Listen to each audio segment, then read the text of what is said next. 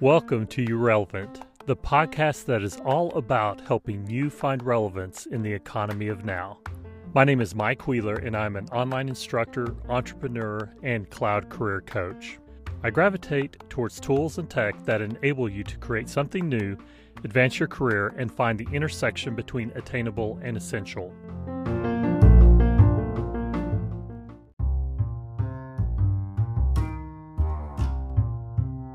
You Relevant is sponsored by MikeWheelerMediaLive.com. If you are studying for your first Salesforce certification, I want to let you know about my live training option. I run a live Salesforce Administrator training class 3 to 4 times a year. This is a live class that runs for 9 weeks. And in this live setting, I cover the latest updates from Salesforce, and I'm also able to answer your questions live. So if you like to learn in a live group setting with greater interactivity, then go to MikeWheelerMediaLive.com. There you'll find schedule and pricing information, an FAQ, and you can also register. Just go to MikeWheelerMediaLive.com for details.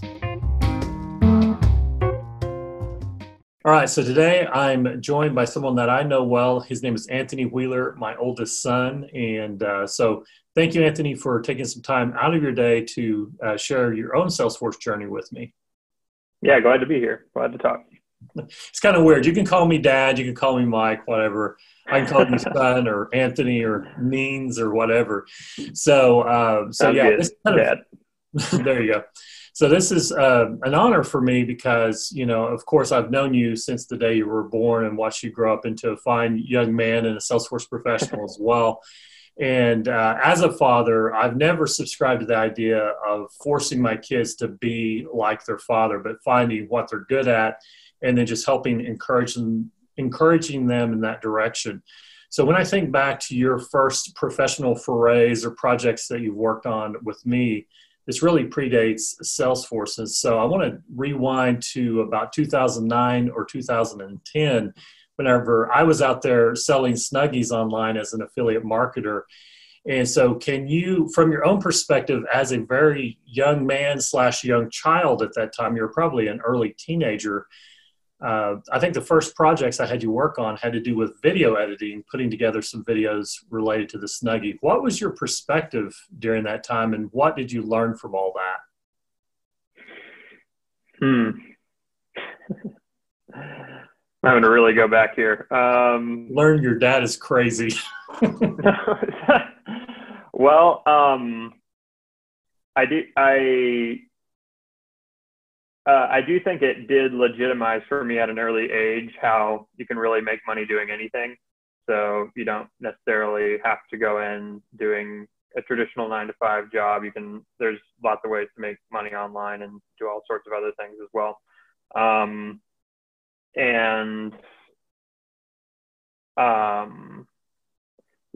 Definitely learned a lot from you at the time around some of which makes more sense now that I'm older, but just about affiliate marketing and we weren't full on doing web development, but how to, make websites and how hosting and all that works.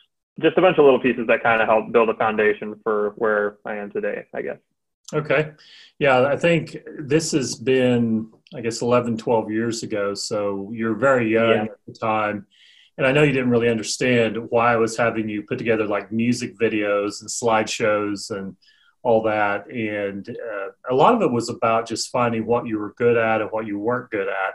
And, you early on were doing a lot of video editing, and now fast forward to current day, you're a Salesforce developer, and your brother Aaron, who's son number 2 in the Wheeler household. And for those watching at home that don't know our family story, we have 6 sons and then finally a daughter. And so Anthony's the oldest, the firstborn, and then Aaron is a video editor, secondborn. And so at some point, we started to figure out that you were probably more technical and not so much artistic as far as video editing goes. And so I think your first foray with development would be traced back to learning Scratch. Is that where it started for you? Yes, we had a local friend who taught kind of an intro to development class at Vanderbilt University. Who was kind enough to teach me and some of our local friends at our homeschool co-op that he got us into in kind of an introduction to development by doing Scratch development, which for those who don't know about Scratch, it's just a simple GUI editor interface that allows you to drag and drop different blocks and simulate object-oriented development with different sprites and the GUI interface to do all your scripts and everything. So it teaches a lot of the kind of foundational concepts with software development. Okay. For kids. Yeah, I found Scratch fascinating as an adult, kind of watching what you would do and your brothers were doing on that platform, as far as it being drag and drop and WYSIWYG and very visual to convey object-oriented principles. And so then after that, I know that the next step for you was learning some Java, as far as some Java principles. And so I'm kind of leading up to, talking about your own journey, but how that played into you finding your way into Salesforce. So learning Java, how closely or not so closely does that align with what you're doing now with Apex and Salesforce development? Yeah, so Java is actually the same person who taught us Scratch, ended up teaching some of us, going like the next step and teaching us Intro to Java. And a lot of that lines up it's almost identical to Salesforce outside of a few keywords and then obviously some more of the CRM database type concepts. So it was really helpful to know Java going into Salesforce, because then I was able to kind of just teach myself, just go look up how to do certain things in Apex, and then just anytime you just run into a syntax error, just fix the syntax error. You go, this is not the same as Apex. This is not the same as Java. This is how you would do this in Apex. So pretty much almost identical. Just there's a couple small keyword changes. All right. So I've seen people out there like David Liu of SFDC 99 fame, who's more on the development side. I'm more known for teaching admins and beginners on how to learn the fundamentals of the platform. David is someone that really is teaching people how to code. And he has mentioned and has suggested that people learn Java in order to learn Apex. So from your perspective, would you recommend that people learn Java before learning Apex, or just diving into Apex and trying to learn it all from there? There's no right or wrong answer, just what. If you had it to do over again as an adult now, what would you attempt? If I were to do it over again, I would probably have gotten a little bit more familiar with object-oriented development outside of Salesforce first, just because you become a little bit more familiar with a lot of the best practices and can look back on your code and not cringe so hard at some of the things you were doing. But also just learning that, I feel like it took me a little bit longer to kind of get a better idea of how object-oriented development worked outside of Salesforce, starting so early with development, primarily in Salesforce. So what I mean by that is if you have a better foundation with just traditional object-oriented development outside of Salesforce, and then learning Salesforce and database type development, then you can bring the two together a little bit more quickly and easily, I feel like, and have a better foundation for each of those individually. Okay. So let's fast forward to modern times of what you're working on now, because I know your story, but you are called upon to do some pretty complex things on the Salesforce platform, but also have to deal with other systems as well. So can you speak to, at a very high level, don't get too in the weeds or too proprietary in this answer, but can you talk about some of the scenarios you've been tasked with that have called upon things outside of Salesforce and how that integrates with Salesforce as well? Yeah, so I've done a lot with reaching out to external services from Salesforce. So doing a lot with just different types of integration development. And one of the earliest examples is helping you out with getting a system up to where we can keep track of your sales and reviews and students and things like that. So getting that integration set up so you don't have to think about that, and then you can report and dashboard off that as needed. And then I've done some other things with doing some different metadata API type projects with Python and doing those kind of externally to call different Salesforce orgs. And then as far as what I'm working on right now, I know I'm working on a project where we're trying to integrate with an on-premise database and get to where the users can access that from within Salesforce. So that's something that we're working on right now. Okay. Yeah, I know that you've worked on a lot of different things, and I'd kind of forgotten about some of your early work with some of the needs that arose from my getting into Salesforce training. And so the integrations were with specifically the Udemy platform. I know that they had an API that would hook in for their ratings and reviews, which was something that I followed very closely early on. And it just grew, and the scale got to where I wasn't able to keep up with it all. But early on, that was very instrumental. And I think my success is the work that you did behind the scenes. I think it's important for people to realize that as well. But then a lot of times, the way that I find that people can gain experience is just by going out there and trying something new and then figuring out some specific use case that they have to tackle. So it was kind of interesting watching your own development and your own career, because you were kind of, for a time, kind of my secret weapon and behind the scenes, and no one knew about you. But I remember whenever you started landing your own jobs as far as on your own skills and ability. And can you talk more about what that experience was like as far as interviewing, building out a resume, as a young person without college? And I guess I should say as well that as we were approaching your high school graduation time, we decided to explore kind of collectively doing a gap year and seeing how it shook out for you. And I think it shook out very nicely. And I think you would probably agree with that. But the idea of talking to you is not so much, hey, here's Mike Wheeler's son, Anthony, but more, what were some of the challenges that you faced as a young person without a college experience, without a lot of business experience, in getting people to trust that you do have the experience, you do have the ability. What were some of those challenges? How did you ever overcome those? So my first gig, actually, the one that I started with you, was a little bit, I guess you could say, easier to get, because I kind of had you vouching for me and helping me get my foot in the door. That contract lasted for a year and a half, and that was all fine and dandy. But then when that all wrapped up and they were kind of wrapping up all their Salesforce projects, it was probably a 4-month or so gap before I was able to get another contract. And I believe I think it was 19 at the time, maybe. Yeah. So it was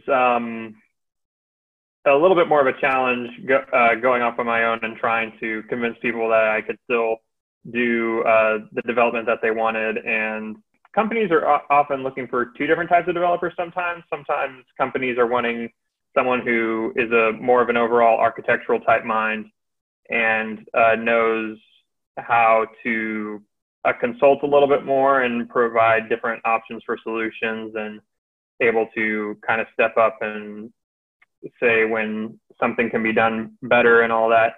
And then sometimes they already have that role fulfilled and they just need someone to just come in and code and do as they're asked. So early on, I didn't know it at the time, but that's kind of more the role I was looking for. And then I eventually did end up finding a few months after my first gig. I was with that gig for a couple months and worked with several other contract developers doing some work. And then that one ended up going away because that company ended up going with a consulting company instead of hiring on a bunch of contractors. And then worked as another contract job for a year, in a little bit more of a developer / consulting / architectural type role. Not that I had gotten a little bit more experience under my belt and was able to speak a little bit more to some of the best practices and recommend different types of Salesforce solutions based on the business needs. So this went on for a while, kind of jumping from contract to contract. And then finally, I'm currently with my first real full-time role, I'd kind of had some minor, I kind of had one other full-time role that I was a part of that didn't last very long, and they ended up not really needing a full-time developer, it turned out. But my first real full-time role as a real legitimate developer, and I'm kind of now to the point where I have enough experience where I'm able to provide legitimate, I guess, expertise, if you will, on different development solutions and kind of gauging different business needs and planning that out. And it's definitely come in handy with this role. With this role, I'm taking one Salesforce org with a bunch of business units and splitting them up into multiple business units, splitting them up into multiple Salesforce orgs where each business unit has their own Salesforce org. So it's definitely something where I'm having to assess the product that they have in place right now and assess where they need to be and be able to take it apart and utilize all the tools that Salesforce provides to make it as long-term of a solution as possible, and make sure I'm, documenting everything thoroughly and using everything that Salesforce provides and trying to make it as easily configurable in the future long-term as possible. Because that's the problem, was they had all these business units coming in together and they were stepping on each other's toes, and they couldn't get different things done because there was a certain something set up for one business unit that would interfere with the other business unit, and they couldn't take that away because it was a actual requirement for this first business unit. So just trying to make sure that it's long-term in the future that this doesn't become an issue has been kind of the main focus, and just really getting in there and meeting with the different business units and teams, trying to make sure that everything is exactly how they want it, but also really assessing different asks and seeing what their viability is long-term for the business and how it will affect the Salesforce org moving forward into the future. URelevant is sponsored by MikeWheelerMediaPlus.com. You'll find all of my courses on my platform, so just go to MikeWheelerMediaPlus.com. And you'll also find exclusive content there, such as my brand new Salesforce Certified Administrator course for 2021. It's bigger and better than ever and available nowhere else. Simply go to MikeWheelerMediaPlus.com and sign up for a 7-day free trial today. You'll find dozens of courses and hundreds of hours of in-depth video training content. Also, be sure to download our mobile apps for iOS and Android. Just search for Mike Wheeler Media Plus on your favorite app store, and you'll find us there too. Awesome. So I know, when you started out, your first gig that you had where you were known was with the pharmaceutical company, because that was a project that we worked on together. I was with this company as a contractor for about 6 months. And then at some point, an instant message came in asking if you were available, because I had started to tout your abilities. And so we actually landed that for you through instant message. So that one did, I guess come easily, but you've definitely grown in your abilities. And I think as well, and this is universal across those that start out younger without the business experience, is that you can learn the concepts, you can gain the certifications, but really understanding the business processes is something that you've got to just get in there and learn on the job. And so for some of those other contract positions, and there were some gaps there, but I think that in the end, looking back, it was a good experience because from what I know of your journey, I know that there were times, I remember hearing about you working with CPQ type things at times as far as configure, price, quote. What were some of the other industries that you've worked in besides healthcare? So one of the other companies I had a contract for was for a pretty big aerospace company that had a bunch of support cloud functionality that they had set up that I helped configure for them.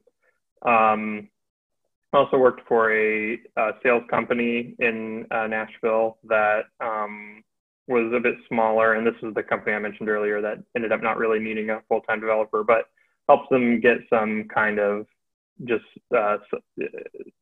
get a little bit more automation and configuration in there for them so they could get some more, just kind of keep their sales process going and keep just on the ball. Okay, so knowing your story a little bit and refreshing my memory by looking at your LinkedIn profile, I know that in addition to pharmaceutical and healthcare, you've dealt with aerospace, you've dealt with some manufacturing companies, government contracts. And so that's giving you a wealth of and a breadth of experience on the platform, both sales and service cloud. But rewinding a little bit to when you were first pursuing that first certification, what was that experience like, and what was that first certification for you? Yeah, so I first got certified on the original Dev 401, which is now the Platform App Builder certification. As you mentioned earlier that I was taking a gap year. So that first summer after graduating, I pretty much spent the whole summer just studying for this certification and just studying different Salesforce functionality and things like that, and trying to get my head around the platform and how it would work in a business. So I remember finally taking the test in September of 2015 and failing it the first time, and then taking it 3 days later and passing. And I remember when I failed it the first time, we did a big brain dump on the whiteboard, and I didn't think I would remember very many questions, and he kept asking me questions, and I'd be like, okay, oh yeah, I remember that. And I think I was able to remember like 40 out of the 60 questions or something. Yep. Something crazy. I really did not realize how much I would remember, but yeah, it was like 11 at night, and I just wanted to go to bed. But but we got it done. And then the whole next 3 days, I just kept looking those specific questions up that we had written down and trying to find the solution to those. And a lot of them ended up coming back up in the second round, and I think that's definitely what allowed me to be able to pass it the second time. Right. Yeah, I remember when you failed the first time, and I failed with my first exam as well. And that whole idea of a brain dump, and I've talked about this in some of my classes and some of my webinars, so I won't go into all that right now. But I knew that you didn't want to do it. But in the end, I wish we would have recorded that session, because there was so much coming out of your brain that you could remember. And I remember just off of the top of my head asking you, was there anything about this? Was there anything about that? And then we looked at the exam guide. And at that time, at our previous home, back when you lived with us, I had a home office there and had a large marker board. And we did just fill that up with content then to go and refresh the memory and to go and investigate further and study and prepare. So you passed the second time. And I remember that was during that time where I think that certification was getting ready to be retired. And so I really was pushing you to get that certification because it had the word developer in it, and then the ultimate goal, I think for you, because you are so technical and so gifted with coding as well, the ultimate goal became attaining the Developer One certification. So can you talk a little bit about your studies towards attaining that certification and where that fell into place? Yeah, so in order to get that, I had to do you have to, I don't remember if you need Platform App Builder as a prereq to Dev 1. You do not, anyways. I still wanted to transition that before, and I think I waited too long. I waited till like January 2017. So now if you look back at if you try to verify my certifications, it says I've been certified since January 2017 instead of 2015. But anywho, I remember just wanting to wait as long as I could to take the Dev 1. I didn't think I would be able to. I was really overestimating how difficult it would be. I kept pushing it off, and kept. I would study, but I would also just like see one or two questions while I was studying and be like, I don't know if I'm ready to take this yet. And so I finally took it, I believe, in May of 2016, right as 2017, right as that first contract job was coming to a close. So it was good. It kind of helped get me to where I'm like, okay, I need to just hurry and take this. So I scheduled that, and then I remember it was our last day where we turned our laptops in at like noon or something, and then I took the test that afternoon, and then it was like, oh, this is a lot easier than I thought it was gonna, because I really over prepared for it. And so I got it, and I think I did a little bit of a brain dump, but not as much. Right, because you passed, right? Yeah, exactly. Yeah, you were trying to do a brain dump for your old man to help me out, so I get it. All right, so you had the old Force.com developer certification. You attained Developer 1. In some point in there, and the Platform App Builder. App Builder. And then I guess the big kahuna for you, or the big challenge up until recently, was probably getting the Dev 2. So for those coding people that want to really bite off a lot, what was it like to attain the Developer 2 certification for you? Yeah, so my strategy for the Dev 2 was, because you need to, they require you to get 4 Trailhead super badges and take the written exam. And honestly, I think that just ended up making it a little bit easier, just because I just treated those super badges as studying. So instead of doing a ton of traditional studying, I just created my own Trailhead trail, lined up all the individual badges up to the super badges, and then just did all those right in a row. Some of those super badges weren't really easy. Some of the Lightning component ones were the super badge parts were a little bit of a challenge, as far as getting all the different components in a page to work together and everything. But yeah, that definitely helped leading up to it. And then I took a couple practice exams, and then just went ahead and took it. And I believe I failed the first time, and then I think same story. I took it like a couple days or a week later, and I was able to pass it the second time. I can't remember. I think I did a bit of a brain dump after this one too, and just tried to study everything that I could that I didn't pass the first time, and I got it the second time. So. And that was for the multiple choice exam then, yes. For Dev 2. And that's all. The super badges those are open book, so I guess you could cheat on those, but don't, because it's not. Because then you won't pass the exam. Right. Yeah, I think they built it that way so that they would take you across the knowledge that you need to know for the multiple choice stuff. Mm-hmm. So it sounds like you would recommend for those wanting to do the Dev 2 to do those super badges first, and then the multiple choice. Or do you have to do it that way? Do you have to have the super badges before you can do the multiple choice, or could you do the inverse? You could do either one. The other reason I would recommend doing the super badges first is because you could pass the multiple choice and be like, yeah, I did it. And you're like, oh, I just got to do it's more climactic if you do the exam last. So that's good advice. I like that. Yeah. All right.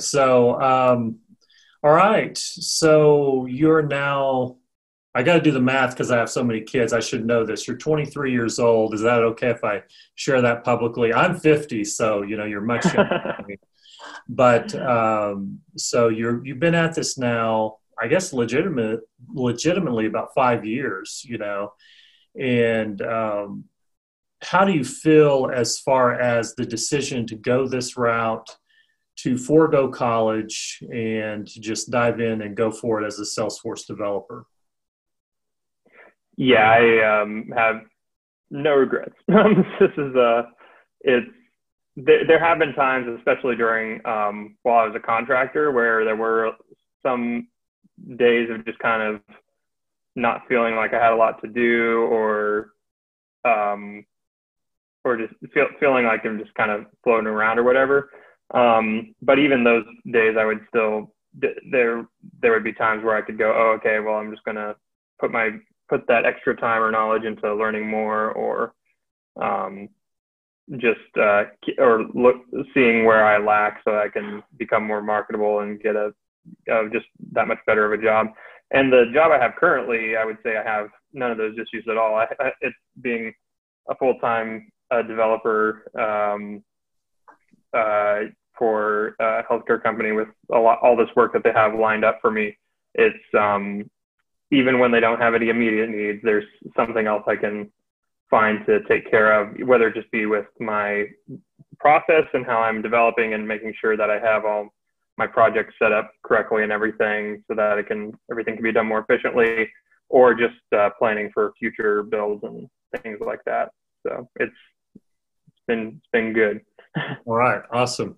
All right. So I know that looking back on my own, I guess, course building career and creating courses related to Salesforce, first one that we released was around the administrator certification. And then the next course that I created was Platform App Builder. You're listed as one of the co-instructors of that because you helped in building some of the back end things. And specifically, if I remember correctly, because it's been a few years now, but you helped with the design and the layout of an IMDb clone app. That's Internet Movie Database for those less initiated in not knowing what that is. And so that was really your first exposure with building a course related to Salesforce. And then since then, could you talk about your recent course release, what that is, and any other courses you have planned for the future? Yeah, so I have released a Intro to Salesforce DX and VS Code course. I will be updating this course hopefully in the next couple months to give a little more context around kind of why, give a little more emphasis and context around why Salesforce DX is kind of a superior way to do Salesforce development rather than just doing it all completely org-based, doing it more in a project-based offline capacity and then just deploying it to your different environments from there. But yeah, so the version 1, I guess, of that is out now if you guys really want to get your feet wet with that. Version 2 hopefully will be coming out later this year, and then hopefully we can be working on Dev 1 at some point soon together. Yes. Let's see how that goes. Yeah, a lot of looking statement. Right. Yeah. Don't make any purchase decisions based on future looking statements. So there has been a lot of requests for developer related courses, and I've seen some growing interest in Salesforce DX, kind of behind the scenes, some of the analytics that I've done, some of the certain individuals in the ecosystem that have recently enrolled in your course specifically, that kind of caught my attention. I'm like, that's interesting. So with that said, regardless of if you're a coder or not, a developer or more a consultant or business analyst, my view of where I sit, especially now with quarantine, stay-at-home measures, COVID-19, all of that, and I recently spoke about this in an interview that I did with someone else, a podcast where I appeared there. So we need to be looking for what is attainable and what is essential. Where is that intersection in finding our own space? And so, Anthony, you've done a great job in learning how to create and doing that through code. And so I want to commend you for just the great job that you're doing in life. You're crushing it. And of course, I'm proud as a father, but also just cheering you on at all times. And just you've always been one to, I guess, put into practice the direction that you're given, and you've seen that is borne out in good results as well. And so what is next for you? You talked about some of the courses you hope to put out. Any other aspirations, goals, certifications, things you want to learn, Salesforce or not? So yeah, definitely wanting to hopefully get those courses out soon. Definitely wanting to, the company I'm with now, hoping to kind of stay there and hopefully grow within it and be a little bit more, hopefully grow into more of a lead type developer one day. So maybe doing something like that in some sort of capacity. I do have a kind of app exchange idea that I'm kind of working on. So hopefully can get that out soon at some point, maybe. Just kind of trying to fit in a little time here and there as I have free time on that. And yeah, that's kind of it. I guess the ultimate dream would be just like consulting company, but we'll see if that's even feasible down the line. Okay. I'm happy with where I'm at, if not. Awesome. All right. Well, thank you so much, Anthony. Not sure how to sign off with this, but I love you. Love you too. Couldn't have done without you.